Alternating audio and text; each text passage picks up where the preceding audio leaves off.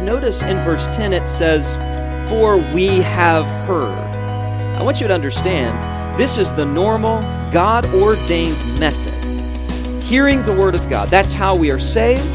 Hearing the Word of God, that's how we are sanctified. And think about your own testimony for a moment. Someone imparted to you some knowledge, some evidence, some appeal to the power of God to both save and destroy. That is why, as a Reformed church, we believe that preaching is the primary means of grace. This is Andrew Smith, pastor of Christ Reformed Community Church here in St. Johns County, Florida. I would like to extend to you an invitation to worship with us each Lord's Day at 10:15 a.m. Our address is 161 Hampton Point Drive, Suite 2, St. Augustine, Florida 32092. You can also access archived video versions of these same sermons on our Facebook page. Additionally, our sermons are broadcast live on Facebook every Sunday morning. Now, let's open God's Word and listen to the sermon for today's broadcast. It is good to be back in the Lord's house. Let's take our Bibles this evening and be turning in the Old Testament to the book of Joshua. The book of Joshua. We began last month on our Sunday evenings together to walk through an exposition of this wonderfully rich Old Testament book, really one of my favorite Old Testament books. And so often we are unfamiliar with the Old Testament, and it's somewhat my task to make us more familiar with it each Lord's Day that we have evening services together. I want to pick up in verse 1 of chapter 2, and we're going to look at this chapter in its entirety. "And Joshua the son of Nun sent 2 men secretly from Shittim as spies, saying, 'Go view the land, especially Jericho.' And they went and came into the house of a prostitute whose name was Rahab, and lodged there. And it was told to the king of Jericho, 'Behold, men of Israel have come here tonight to search out the land.' Then the king of Jericho sent to Rahab, saying, 'Bring out the men who have come to you, who entered your house, for they have come to search out the land.' But the woman had taken the 2 men and hidden them. And she said, 'True, the men came to me, but I did not know where they came from. And when the gate was about to be closed at dark, the men went out. I do not know where the men went. Pursue them quickly, for you will overtake them.' But she had brought them up to the roof and hid them with the stalks of flax that she had laid in order on the roof. So the men pursued after them on the way to the Jordan as far as the fords, and the gate was shut as soon as the pursuers had gone out. Before the men laid down, she came up to them on the roof and said to the men, 'I know that the Lord has given you the land, and that the fear of you has fallen upon us, and that all the inhabitants of the land melt away before you. For we have heard how the Lord dried up the water of the Red Sea before you when you came up out of Egypt, and what you did to the 2 kings of the Amorites who were beyond the Jordan, to Sihon and Og, whom you devoted to destruction. And as soon as we heard it, our hearts melted, and there was no spirit left in any man because of you. For the Lord your God, He is God in the heavens above and on the earth beneath. Now then, please swear to me by the Lord that as I have dealt kindly with you, you also will deal kindly with my father's house, and give me a sure sign, that you will save alive my father and mother, my brothers and sisters, and all who belong to them, and deliver our lives from death.' And the men said to her, 'Our life for yours, even to death. If you do not tell this business of ours, then when the Lord gives us the land, we will deal kindly and faithfully with you.' Then she let them down by a rope through the window, for her house was built into the city wall, so that she lived in the wall.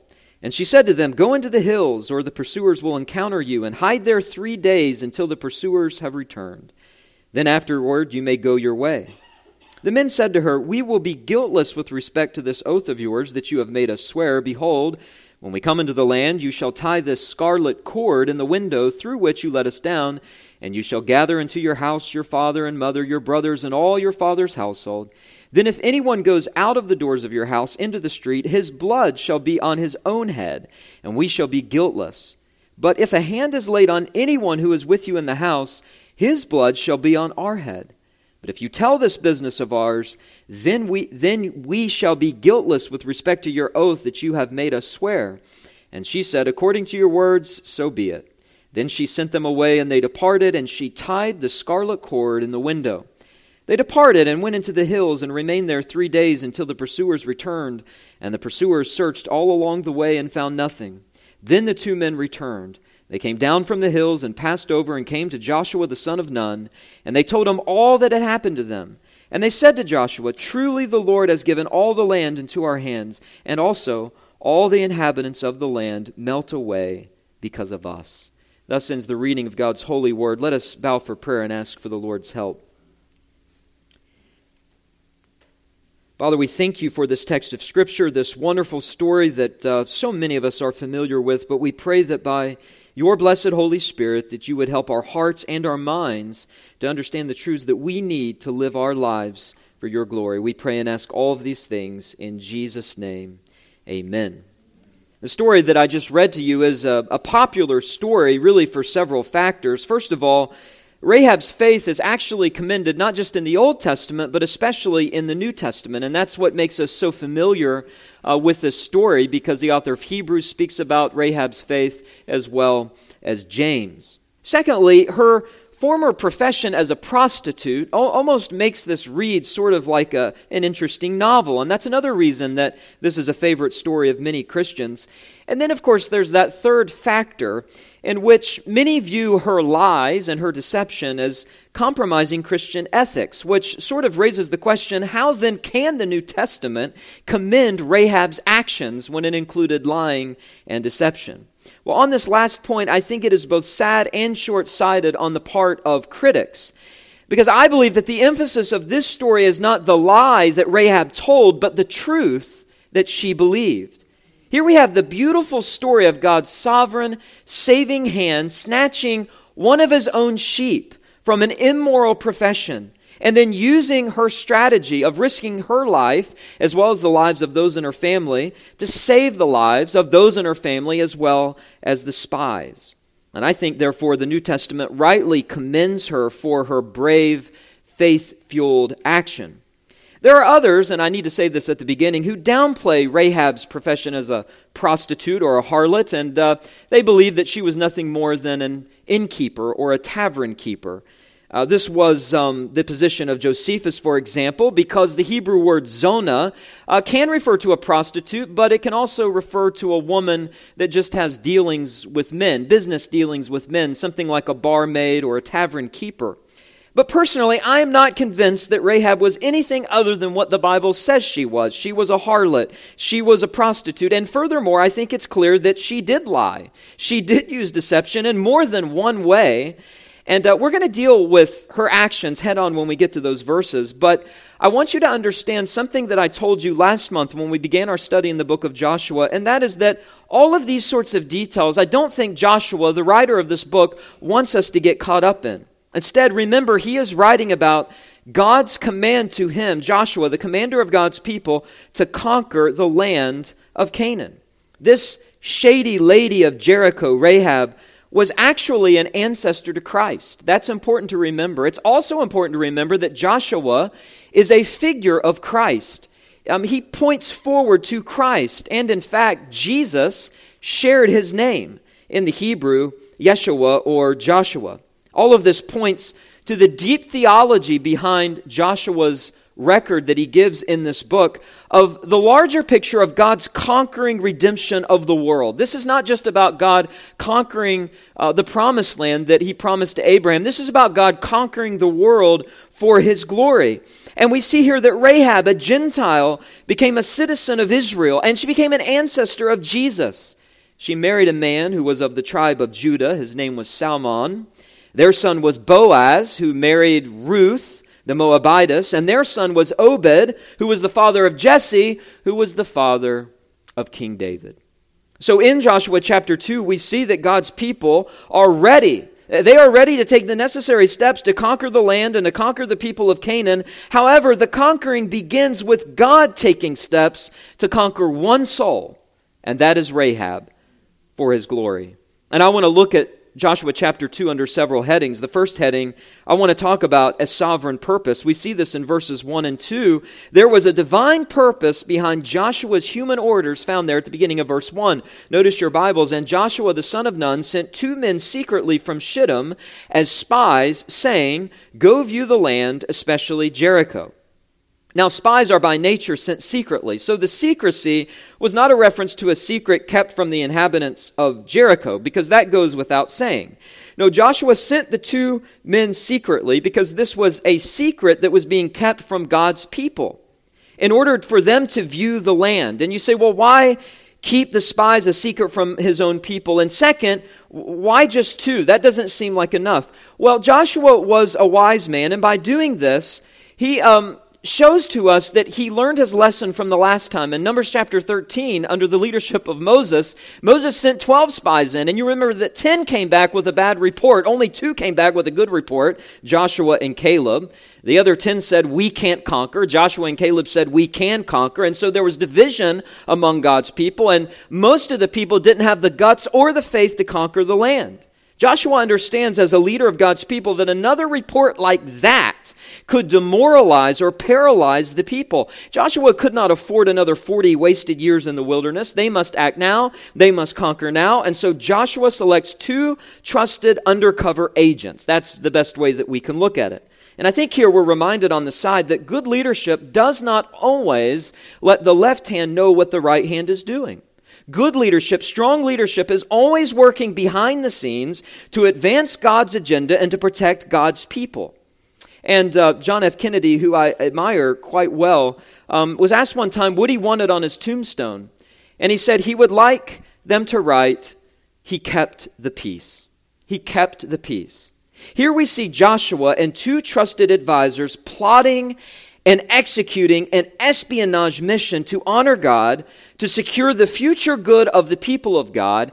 Joshua does not want another division because too many hands are involved in the decision. And so Joshua gives these orders to these 2 spies. Now, the focus is the mission of these spies, which is gathering intelligence. And we see that in verse 1, especially as the Bible says, in Jericho. Now, what the intel Joshua was seeking, the text doesn't say. In fact, he might not have even known. He was just doing his job as a thorough and thoughtful leader. And so he recruits those he trusts to help wade through the intelligence that he might be able to gather from Jericho. And note in verse 1 how these 2 spies were smart in going about their mission. It says, and they went and came into the house of a prostitute whose name was Rahab and lodged there. Now the house of a prostitute was a good location for spies to hang out. That was a good place to sort of stay under the radar. And it was also a good place to hear information from traveling men who might spread some gossip. This was all part of the espionage mission to gather intel, perhaps information on how to overrun the formidable fortress of Jericho, which essentially was a military outpost. And so I do not believe for one second that the spies were going to the house of a prostitute for immoral reasons. I've known many military people in my life, and I understand something about them. Deception is a major tactical strategy, especially in military reconnaissance, which is basically what this is. We should never underestimate a soldier's immense discipline when in the midst of executing a mission. My uncle was a platoon leader in Vietnam. He was a lieutenant, and I remember him telling me one time that once a soldier, always a soldier. He said, for example, anytime he goes into a restaurant, he always faces the door wherever he sits. Because a soldier, once a soldier, is always a soldier. They always have that discipline. They understand the mission. So they're not going to the house of a prostitute for immoral reasons. Yet in spite of the spies' attempts to learn information and to sort of stay undercover, they didn't go unnoticed. Because notice verse number 2, it says, and it was told to the king of Jericho, behold, men of Israel have come here tonight to search out the land. So someone in the city, some people saw that these were men from Israel. They told it to the king. He would have been a ruler of this independent city-state known as Jericho. He knew these spies were men of Israel. He knew they came to search out the land, and no doubt this would have struck fear and terror in his heart because his city could be under attack by morning light, by the armies of Yahweh at that. And this planned attack was a threat to all the other city-states of Canaan. But what I want you to see in these first 2 verses is that the King of Heaven was sovereignly orchestrating salvation before he was ever going to be about the business of executing the destruction of Jericho. You see, in one sense, Joshua didn't need to send 2 spies. Now, to his credit, he was being a good commander and planning carefully before attacking. But God actually sovereignly led Joshua to send spies into Jericho, not for Jericho's immediate destruction, but for Rahab's imminent salvation. And I don't think there's any way to find out, there's any way for us to say that Joshua was aware of Rahab, that Joshua was aware of what God was doing. He didn't know Rahab, and neither did the spies. But sovereignly and even amazingly, God was orchestrating these events. And here is another parallel to the life of Christ. In John 4:4, it says that Jesus had to go through Samaria. Now, of course, from a human perspective, he not only didn't have to go through Samaria, but all things considered, normally wouldn't have gone through Samaria. But Jesus was not only truly man, he was truly God. And he taught on one occasion, "I will not lose one of my sheep." And you know the story in John 4. He had to pass through Samaria sovereignly because he was going to interact with that notoriously immoral Samaritan woman at the well. And here we have the Jesus, or Joshua of the Old Testament, sending spies into Jericho to fulfill God's sovereign purpose, because these spies would interact with this notoriously immoral harlot named Rahab. So just understand, this strange and glorious story has a sovereign purpose behind it. And I just want to stop and tell you that God has a sovereign purpose for your life. He has a sovereign purpose for every circumstance and every situation and every trial and every blessing. God is working behind the scenes to work into your life what His will is for your life. So we see a sovereign purpose. But secondly, this story is marked by a selective plan. And we see this in verses 3 through 7. First, the king's plan. Notice verse 3. Then the king of Jericho sent to Rahab, saying, "Bring out the men who have come to you, who entered your house, for they have come to search out the land." Now, obviously, the king's plan was to find the spies, to arrest them, to interrogate them, maybe to torture them, and then send them on their way as a threat that if the armies of Israel attacked, the king's armies would be ready. Or maybe he was going to arrest them and kill them, chop their heads off, send those heads rolling to Joshua's feet to send some sort of nonverbal message. But the king would have naturally understood that spies, both in ancient times and actually in modern times as well, oftentimes did business in houses of prostitution. And so the text doesn't say how he knew this, but I think it's safe to assume that this was a natural place for him to look. But notice we read that Rahab also had plans of her own in verse 4. But the woman who had taken the two men, that is Rahab, and had hidden them, and she said, "True, the men came to me, but I did not know where they were from." Some of you are familiar with the ancient law code of Hammurabi. It says, and I quote, "If felons are banded together in a prostitute's house, and she has not told the king's palace, then the prostitute shall be put to death."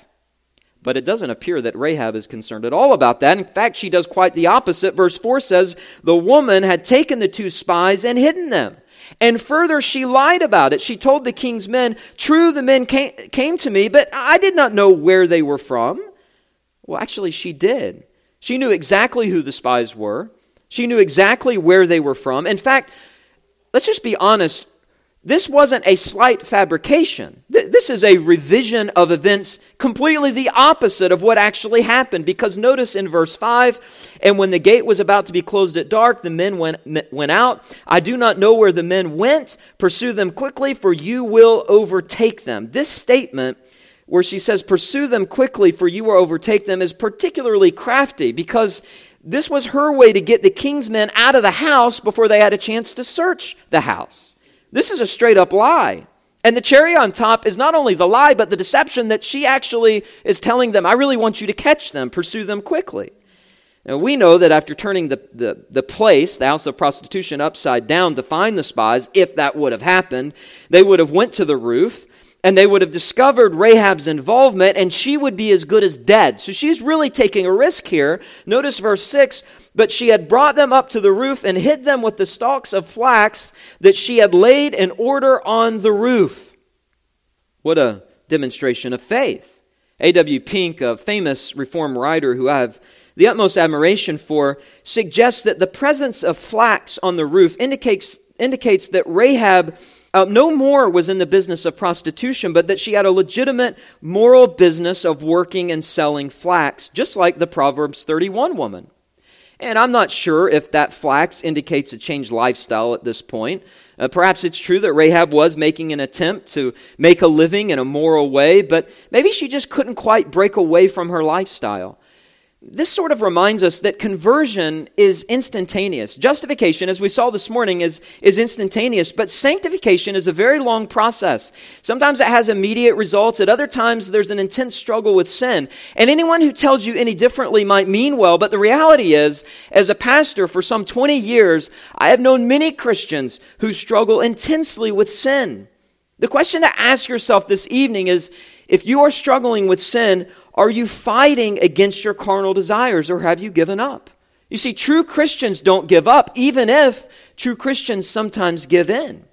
And while I'm at it, I might as well make another statement based upon the principle of John 17:17, where Jesus says, sanctify them in truth. Your word is truth. Understand, Rahab, even if she was converted for some time, didn't own a Bible. She didn't have Scripture to sanctify her. She was not a member of the Israelite society. In fact, her past was likely filled with so much heartache. Being part of a pagan society, being thrust into the business of prostitution. From her vantage point, this at least made her have the ability to make a living. And indeed, it could be true that she was part of the pagan temple prostitution ring. In that case, the dark forces of hell may have convinced her that she was doing some good to appease the wrath of the gods for her and her customers. But I do think that she was already converted, and we're going to see that in the next points. But I also think she had turned away from her pagan gods. In fact, she had seen the good that she could do in saving these Israelite spies. She was even resourceful enough to find a way to put those flax stalks to good use in hiding these men. And it worked. Notice verse 7. So the men pursued after them on the way to the Jordan as far as the fords, and the gate was shut as soon as the pursuers had gone out. Her plan was selective and executed to perfection. But neither she nor the spies were quite out of the woods, because there's that little detail in verse 7, which is added to show that far from escaping, the men were now stuck in the city. Notice it says, and the gate was shut as soon as the pursuers had gone out. In other words, nobody was going to be let in, nobody was going to be let out. Forgive me if I've told you this story, but one time in college, there was a problem with theft in the dormitory. And so they planted on a $50 bill, some ink that was invisible. And when that $50 bill was stolen, they took all of the men that were in the dorm into the gymnasium and shut the doors and locked the doors. And they had a line of men standing across the basketball court. And we weren't getting out, and nobody was getting in until we revealed our hands. That's kind of a precarious situation if you're guilty of something or you're trying to run from something. And that's sort of what is now taking place in this story. But this story just keeps getting better and better. It's a story not only about a sovereign purpose and a selective plan, but number 3, a simple profession. And we see this in verses 8 through 11. This Canaanite pagan, an Amorite at that, makes a clear profession of her faith in Yahweh.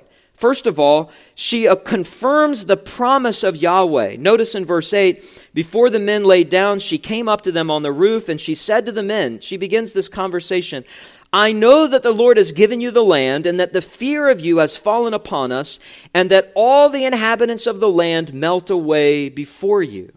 I mean, her faith is clearly indicated here. How the Lord, she says. Notice she doesn't say just some other God. She says the Lord, that is Yahweh, as if he is the one true and living God.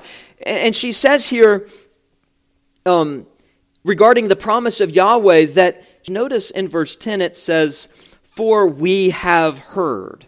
I want you to understand, this is the normal, God-ordained method. Hearing the word of God. That's how we are saved. Hearing the word of God, that's how we are sanctified. And think about your own testimony for a moment. Someone imparted to you some knowledge, some evidence, some appeal to the power of God to both save and destroy.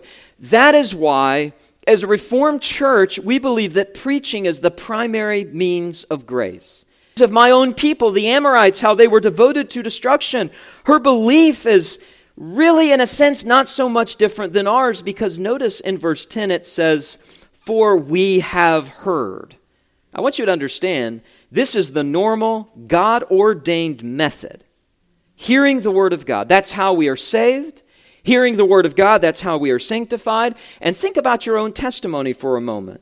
Someone imparted to you some knowledge, some evidence, some appeal to the power of God to both save and destroy. That is why, as a Reformed church, we believe that preaching is the primary means of grace. We believe in a verbal message that comes with power. We believe in a verbal message that comes with power, and anything else that a church is associated with that diminishes the preaching of the Word is something that we as a church want to stay away from. Now, people disagree with us, and you will see people come into our church and leave. Not because they're against the preaching or the teaching, but because they have a different philosophy of ministry. They want social events. They want ministries on the side. They want to kind of look good before the world. They want a platform for themselves. And for 7 years, Jeff and I have been very clear that there is a philosophy to our church ministry. It's the preaching and the teaching of the Word of God. And Romans 10:17 says faith comes by what? Hearing. That's how Rahab was saved. It takes a parent or a preacher or a friend to tell us. She believed because someone told her of God's power, listen to this, to destroy his enemies and to save his people. You know, true faith is based in some knowledge at least. Faith is therefore, true faith anyway, not some merely warm, fuzzy feeling. If you doubt that, go and study Jesus' parable of the soils. There were many people excited in that little parable that weren't truly saved. And I can give you an analogy in terms of romance. People who fall in love have some knowledge about the other person. I mean, even romance itself is not based principally just on feelings, but also knowledge. You've got to know the person's interests, their background, all of that stuff. Well, Rahab heard of Yahweh's background, his power to both save and destroy. James 4:12 says that God alone is able to save and to destroy. I remember when I was a senior in high school, you could pay $5, $10, I don't remember what it was, to take a compatibility test. I don't know if any of you have ever done this, but I actually paid my hard-earned money for a compatibility test. And I remember they gave you this printout, and it was sealed in an envelope, and everyone's opening up and reading it, and yikes, the girls that were on my list, you got to be kidding me. And so for the rest of the year, you couldn't even look them in the eye. They knew that you were on their list, and it was an embarrassing thing. But as with the compatibility test, sometimes what you hear strikes fear when you get the results. This is what happened to Rahab. She heard that Yahweh was powerful, and that fear drew her to him. Now, you may be more spiritual than me, but I can tell you what drew me to God was my fear of God, my fear of hell.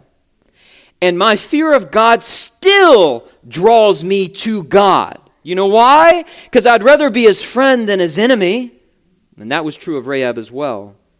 Her faith is evidenced not only in the fact that she confirms the promise of Yahweh and the power of Yahweh, but also the preeminence of Yahweh. Notice verse 11, and as soon as we heard it, our hearts melted, and there was no spirit left in any man because of you, for the Lord your God, He is God in the heavens above and on the earth beneath. It's that last phrase, the Lord your God, He is God in the heavens above and on the earth beneath. That points to the preeminence of God. Fear of your enemy in war can lead to surrender and defeat, and that's exactly what happened with Rahab. She understood she was an enemy of God. She humbly came before Yahweh, believing in Him. This points again to the preeminence of God that she had in her heart. She wanted the God of Abraham, Isaac, and Jacob to be her God, her personal God. Now, such is the expectation for Israelites, right? Deuteronomy 4:39, know therefore today, lay it in your heart that the Lord God is in heaven above and on the earth beneath, there is no other God. But from a Gentile Amorite, saying in verse 11 that the Lord your God, He is God in the heavens above and on the earth beneath, I mean, she's basically quoting Deuteronomy 4:39 without even knowing it. That's the Spirit of God working in her heart. She was a stranger to the covenants of promise, without hope, without God in the world, Ephesians 2:12. This Amorite. Now, there were many ites in the land of Canaan. There were the Kenites, the Kenizzites, the Cadmonites, the Hittites, the Perizzites, the Rephites, the Canaanites, the Girgashites, the Jebusites. But it was the Amorites, I think Genesis 15 points out, in particular, probably because they sacrificed their children to their gods, that God was going to punish especially and wipe them out of the land. But here is Rahab, the greatest enemy of God, an Amorite, in belief with both her head, what she heard and knew, and also with her heart. You say, how do we know she had faith in her heart? Because of what she did. She had a faith that worked. She believed in Yahweh's power and His promise and His preeminence and also His protection. And that takes us to the next point. This is a story of a sovereign purpose and a selective plan and a simple profession, but it's also a story of a solemn promise. We see this in verses 12 through 17. This leads us to the age-old question. Are the lies of spies okay in God's eyes? Well, what does the biblical record say about Rahab's actions of lying to the king's men, her deception, her hiding of the spies? Well, skip with me to chapter 6 in verse 17. It says, and the city and all that is within it shall be devoted to the Lord for destruction. Only Rahab, the prostitute, and all who are with her in her house shall live. Comma. Why? Because she hid the messengers whom we sent. It looks to me like she's being rewarded for her lies. Would you agree with me? What about Hebrews chapter 11? Turn over there with me for a moment. I mentioned earlier that the New Testament commends Rahab for her faith. What does Hebrews chapter 11 say, beginning in verse 30, by faith the walls of Jericho fell down after they had been encircled for 7 days. Verse 31, by faith Rahab the prostitute did not perish with those who were disobedient because she had given a friendly welcome to the spies. Again, Scripture seems to commend her lying. Skip over 2 or 3 pages to the book of James. I can just keep going. James 2 and verse 25. And in the same way, was not also Rahab the prostitute justified by works when she received the messengers and sent them out by another way? You see, no matter how you slice it, Rahab's actions from every conceivable New Testament angle seem to legitimize her lying ways. This is seen even in the arrangement of the spies' escape, which takes place in the context of a covenant of love. We're talking about a solemn promise. Notice in verse 12, now then, she says, please swear to me by the Lord that as I have dealt kindly with you, you will also deal kindly with my father's house and give me a sure sign. It's that word kindly that I want you to underline. It's used twice there.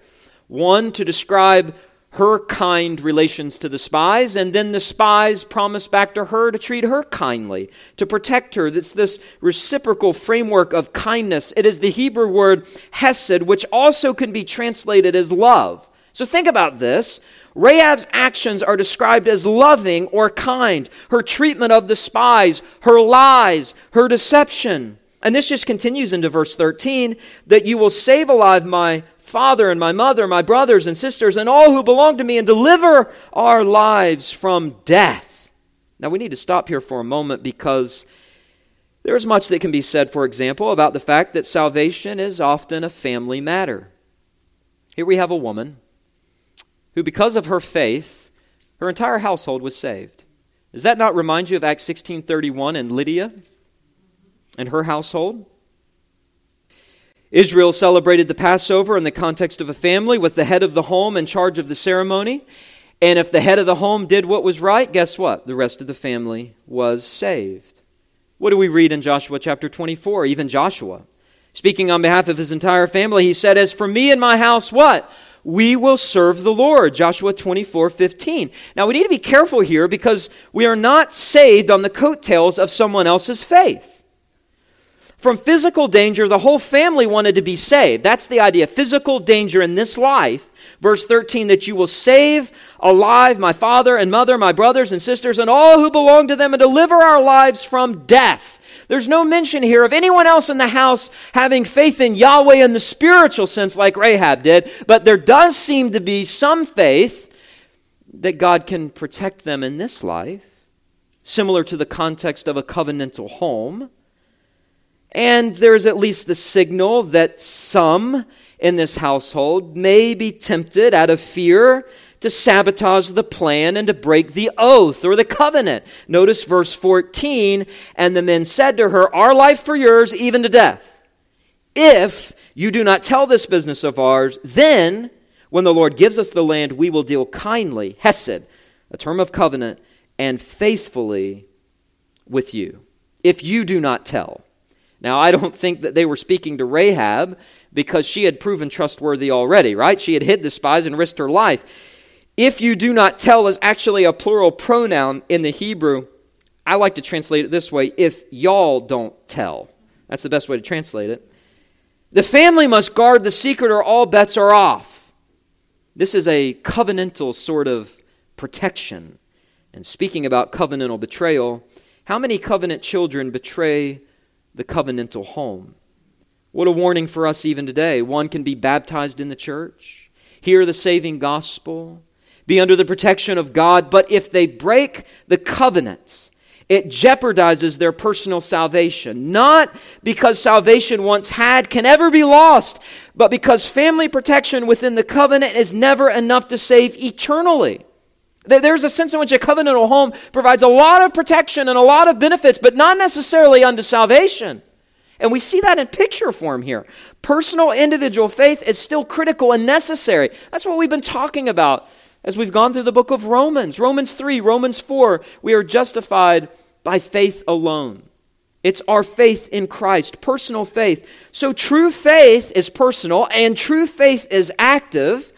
It seeks to take refuge in God and His salvation, not merely in a covenantal home being protected and blessed by God outwardly. Well, Rahab's household made an oath. They were protected only insofar as they were faithful. Notice verse 15. Then she let them down by a rope through the window, for her house was built into the city wall, so that she lived in the wall. And she said to them, go into the hills, or the pursuers will encounter you, and hide there 3 days until the pursuers have returned. Then afterward you may go your way. The men said to her, we will be guiltless with respect to this oath of yours that you have made us swear. So there are oaths and promises by both sides. This is a covenant. Her house was obviously constructed on the city wall of Jericho. Incidentally, archaeologists have discovered houses on the city wall of the ancient ruins of Jericho, perhaps even discovering the very one that this story took place in. But verse 17, that phrase, we will be guiltless with respect to this oath. Do you see that? I think it reminds us that God is guiltless when those in covenantal homes prove to be unfaithful and break the covenant. That's sort of the practical application. But back to verse number 13, deliver our lives from death. She reveals that she believes this will happen. She's trusting God's promise of salvation, evidenced in her actions. This is all James 2:25 means when it speaks about Rahab's actions revealing her righteousness, that she was justified by works. James is not saying that she wasn't justified by faith. He's simply saying that her faith is a faith that works. It reveals itself so that faith in Jesus is not a one-time thing. It is active. It is continual. If you have faith in Jesus presently, you can have assurance of your salvation, not because of some decision you made when you were 10. Where is your faith now? She had an active faith. And here we learn that the doctrine of justification by faith alone is still true, but the faith that justifies never comes alone. That's something the Reformers taught. But as we follow the story, apparently it wasn't just Rahab who had faith in Yahweh, but also the rest of her household. That's evident in what happens next. This is a story, number 1, of a sovereign purpose. Number 2, a selective plan. Number 3, a simple profession. Number 4, a solemn promise. Number 5, a sly procedure. We see this in verses 18 through 21. We really still haven't answered that question, are the lies of spies okay in God's eyes? But just understand this, that at this point, Rahab herself has become a spy. In fact, we see here in verses 18 through 21 that she gets involved neck deep in this sly procedure concocted by the spies and agreed upon by Rahab, now the third spy. Notice verse 18. Behold, when we come into the land, you shall tie this scarlet cord in the window through which you let us down. You shall gather into your house your father and your mother, your brothers and all your father's household. Then if anyone goes out of the doors of your house into the street, his blood shall be on his own head. We shall be guiltless. But if a hand is laid on anyone who is with you in the house, his blood shall be on our head.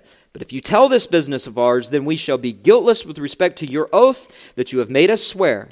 And she said, according to your words, so be it. Then she sent them away, and they departed, and she tied the scarlet cord in the window. I mean, this is a very sly maneuver, a very sly procedure, top-notch secrecy. And here we see three practical ways that Rahab and her family demonstrated their faith and faithfulness in the covenantal arrangement. Number one, we see in verse 18 and 21 that the scarlet cord needed to be placed in the window. We see that in verse 18, and verse 21 confirms that in fact she put it in the window. Secondly, Rahab's entire family had to stay in their own house. We saw that in verses 18 and 19. If anyone goes out of the doors of your house, for example, verse 19, into the street, his blood shall be on his own head. We'll be guiltless. So the cord had to be placed in the window. Nobody could leave the house. And then number three, the covenant made with the spies must be kept secret. They couldn't tell anyone. Verse 20, if you tell this business of ours, then we shall be guiltless with respect to your oath that you have made us swear. Now here we need to pay very careful attention, because there is a certain church tradition that dates back at least as far as Clement of Rome. It could even go back further than that, that says that scarlet cord was meant to represent the blood of Christ. Now, before you discount that idea out of hand, I want you to consider several things. Number one, it is at least true on the surface, is it not? That Jesus Christ is the scarlet cord running through all of Scripture. I don't believe that we need to read Christ into every text, but in one sense we don't have to do that because he seems to jump out off every text. In fact, if the Bible were a jack-in-a-box, when the lever is turned and the Scriptures or pages are turned, Jesus just pops up everywhere. This is the Reformed hermeneutical interpretive principle of a literal, historical, redemptive approach to Scripture that simply says the Bible is all about Christ. Now, who would disagree with that? Secondly, remember that during the Passover, which, by the way, Rahab heard of. Remember, she told the spies, I heard about how Yahweh dried up the Red Sea. What happened in the Passover? Well, the blood of lambs were spread on the doorposts of the homes. And I know this is an elementary question, but what color is blood? It's red, it's scarlet. And the New Testament is clear that Jesus' blood was that of the Old Testament fulfilled Passover blood of the lambs in Egypt. So, we're on pretty good ground. And then the third thing that I would say is that Rahab didn't have a lamb to slaughter. And furthermore, putting blood on her house would be a dead giveaway that something fishy was going on. But a scarlet cord? Now that's an inside message, a sly procedure. Furthermore, just as Israelite homes were saved from destruction by the red blood as a marker, so too we see that this red cord hanging from her home spares those in her home, including herself, from the army of the Lord. The angel of the Lord saw the blood on the houses in Egypt, and he spared those inside. And the army of the Lord saw the scarlet cord when they invaded Jericho, and Rahab and her household were spared. So I quite like to think that that scarlet cord probably does represent the blood of Jesus Christ. But verse 21 shows Rahab's faith on display. Notice it says, again, and she tied the scarlet cord in the window. This was her faith in action, right? Her faith wasn't dead, it was living. She had a faith that worked. And now I think we are prepared to answer that question, are the lies of spies okay in God's eyes? And I would answer that question by asking you a question. What would you do if someone knocked on your door and said, are you hiding any Jews in this house? If you're hiding them, when the occupying government says it's against the law, is that really against the law? Especially if you know these Jews being caught are going to be sent to concentration camps and killed. Well, of course, I'm speaking about Corrie ten Boom, her and her family hiding Jews in their home, helping them escape during the Holocaust. And do you think that Corrie's father, a Dutch watchmaker, had faith in God? Do you think that Corrie ten Boom had faith in God? It surely appears that she did from her testimony after the war. Did they risk their lives? Of course. And did that honor God? I think we would all say it did honor God. What about Oskar Schindler, a German industrialist turned Nazi who saved 1,200 Jews in Nazi-occupied Poland by employing them in his enamelware and ammunitions factories? And you say, okay, you've really crossed the line now. He made a profit and he was a Nazi. But then I would ask back, did he save lives? And you say, well yeah, but he was dishonest with the government. And I say, And did his disobedience honor God because he saved lives? And does the government sometimes do things that are underhanded? You got to know how to play their game. Acts 5:29, we must obey God rather than men. Incidentally, Corrie ten Boom and Oskar Schindler are both among the righteous among the nations at a Holocaust museum in Israel. A sort of monument that dedicates non-Jews that protected Jews. So from every angle, it appears, especially if we use those modern day analogies, that what Rahab did was not only not sinful, but it was commendable. It was honorable in God's eyes. Remember, in wartime situations, military operations, and you can even think of the sports world, deception is a vital, intelligent, wise, honorable, and honored tactic. And I tell the soccer players that I coach all of the time, I like nice boys off the field, but I like mean boys on the field. And sometimes it's hard to teach an athlete to be aggressive in a game, particularly if they have a tender conscience and they're a nice person. But in sports, if you aren't aggressive, and in sports, if you don't use deception, you're not going to be that good. This is real life war. And the armies of Israel were promised Jericho. And I think these spies owed it to Rahab, this God-fearing Gentile, to concoct a plan that on the surface, in any other situation, would be considered a lie and deception. But understand that the 10 Commandments are 10 principles. There is wisdom and judgment in how we apply them. Now, I'm not suggesting that if your mother tells you to clean your room and you say you did when you didn't, that you're justified in that. This is an exceptional case. What I like to call a situational necessity.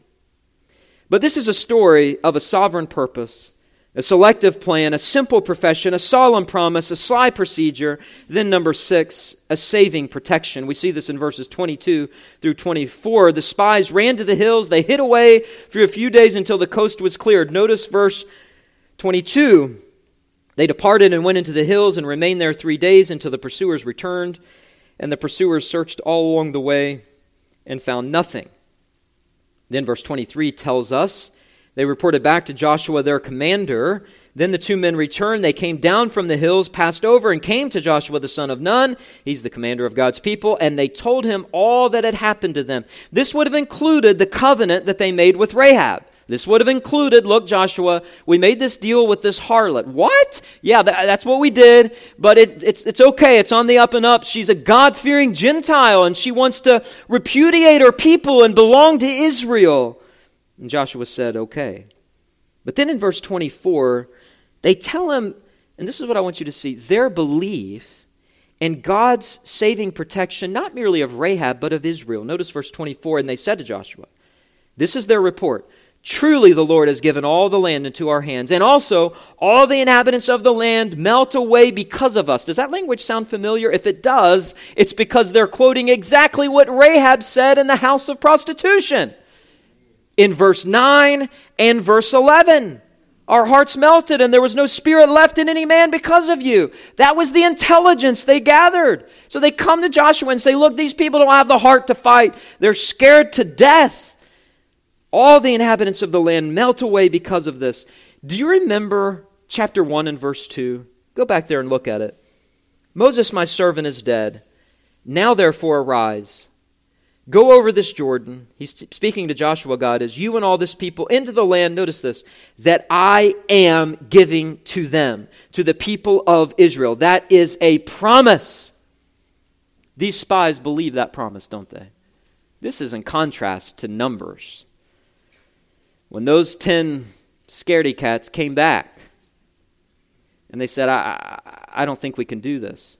Joshua and Caleb, what are you talking about? It's going to happen. All we got to do is go in there. He's promised it. Well, now, I think they learned their lesson, don't you? These Israelites 20 years and older, now they're much older, they don't want to make the same mistake. They trust in God's saving protection. You know, I should just make a couple of concluding remarks of application from this story. Number one, walking by faith as Rahab did will come with a cost. Jesus said, count the cost, calculate it. Think about Rahab, an Amorite. The only life she ever knew was a life of paganism and a life of immorality. She repudiated all of that.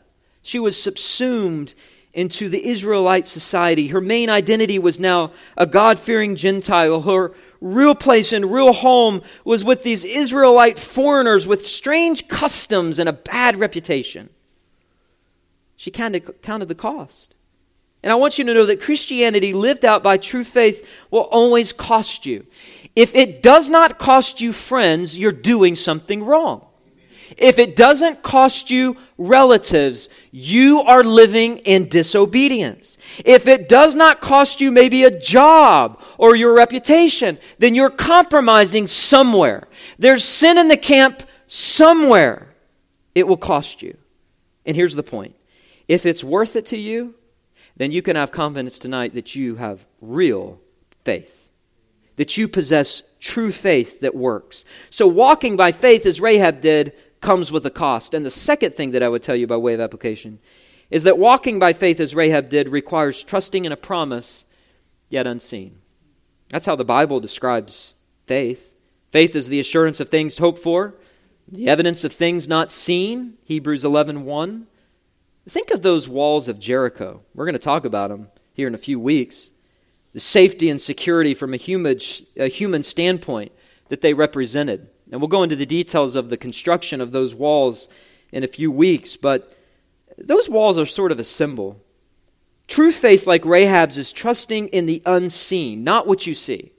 Not the security of walls, not the security of money and possessions, not the security of a job or a reputation. No. Rahab cast all that to the wind. She simply heard a report about a strange God she didn't know, and she believed in that God, who she never saw. She walked by faith. She took refuge, not behind the walls of Jericho, but in the mighty fortress of our Almighty God. And I don't know what you're facing in your life. I know with as many people that are here tonight, there are trials to go around the room. And if we were to share the things that are on our heart, we would probably all be in tears and would maybe throw our hands up and maybe fall on our faces and pray for one another. But I know this, a mighty fortress is our God. Do you have the faith of Rahab? She's commended in the New Testament. Well, she lied. She deceived. Yeah, she did. She did, and she's commended for it. What a heroic woman of faith. What a model and an example. And yet we have Christians in our pansy society that are afraid of what people might think. Who cares? Are you living faithfully to God? Is your conscience clear? Can you stand before God and say, I'm doing my best? If you can and you walk by faith, God will bless you. That's the message for tonight. I hope this sermon from God's Word has ministered to your soul. For more information about our church, you can visit our website, www.christreformedcc.com. Also, for access to more sermons, articles, and a podcast I host entitled Today in Church, His Story, you can visit www.pastorandrewsmith.com.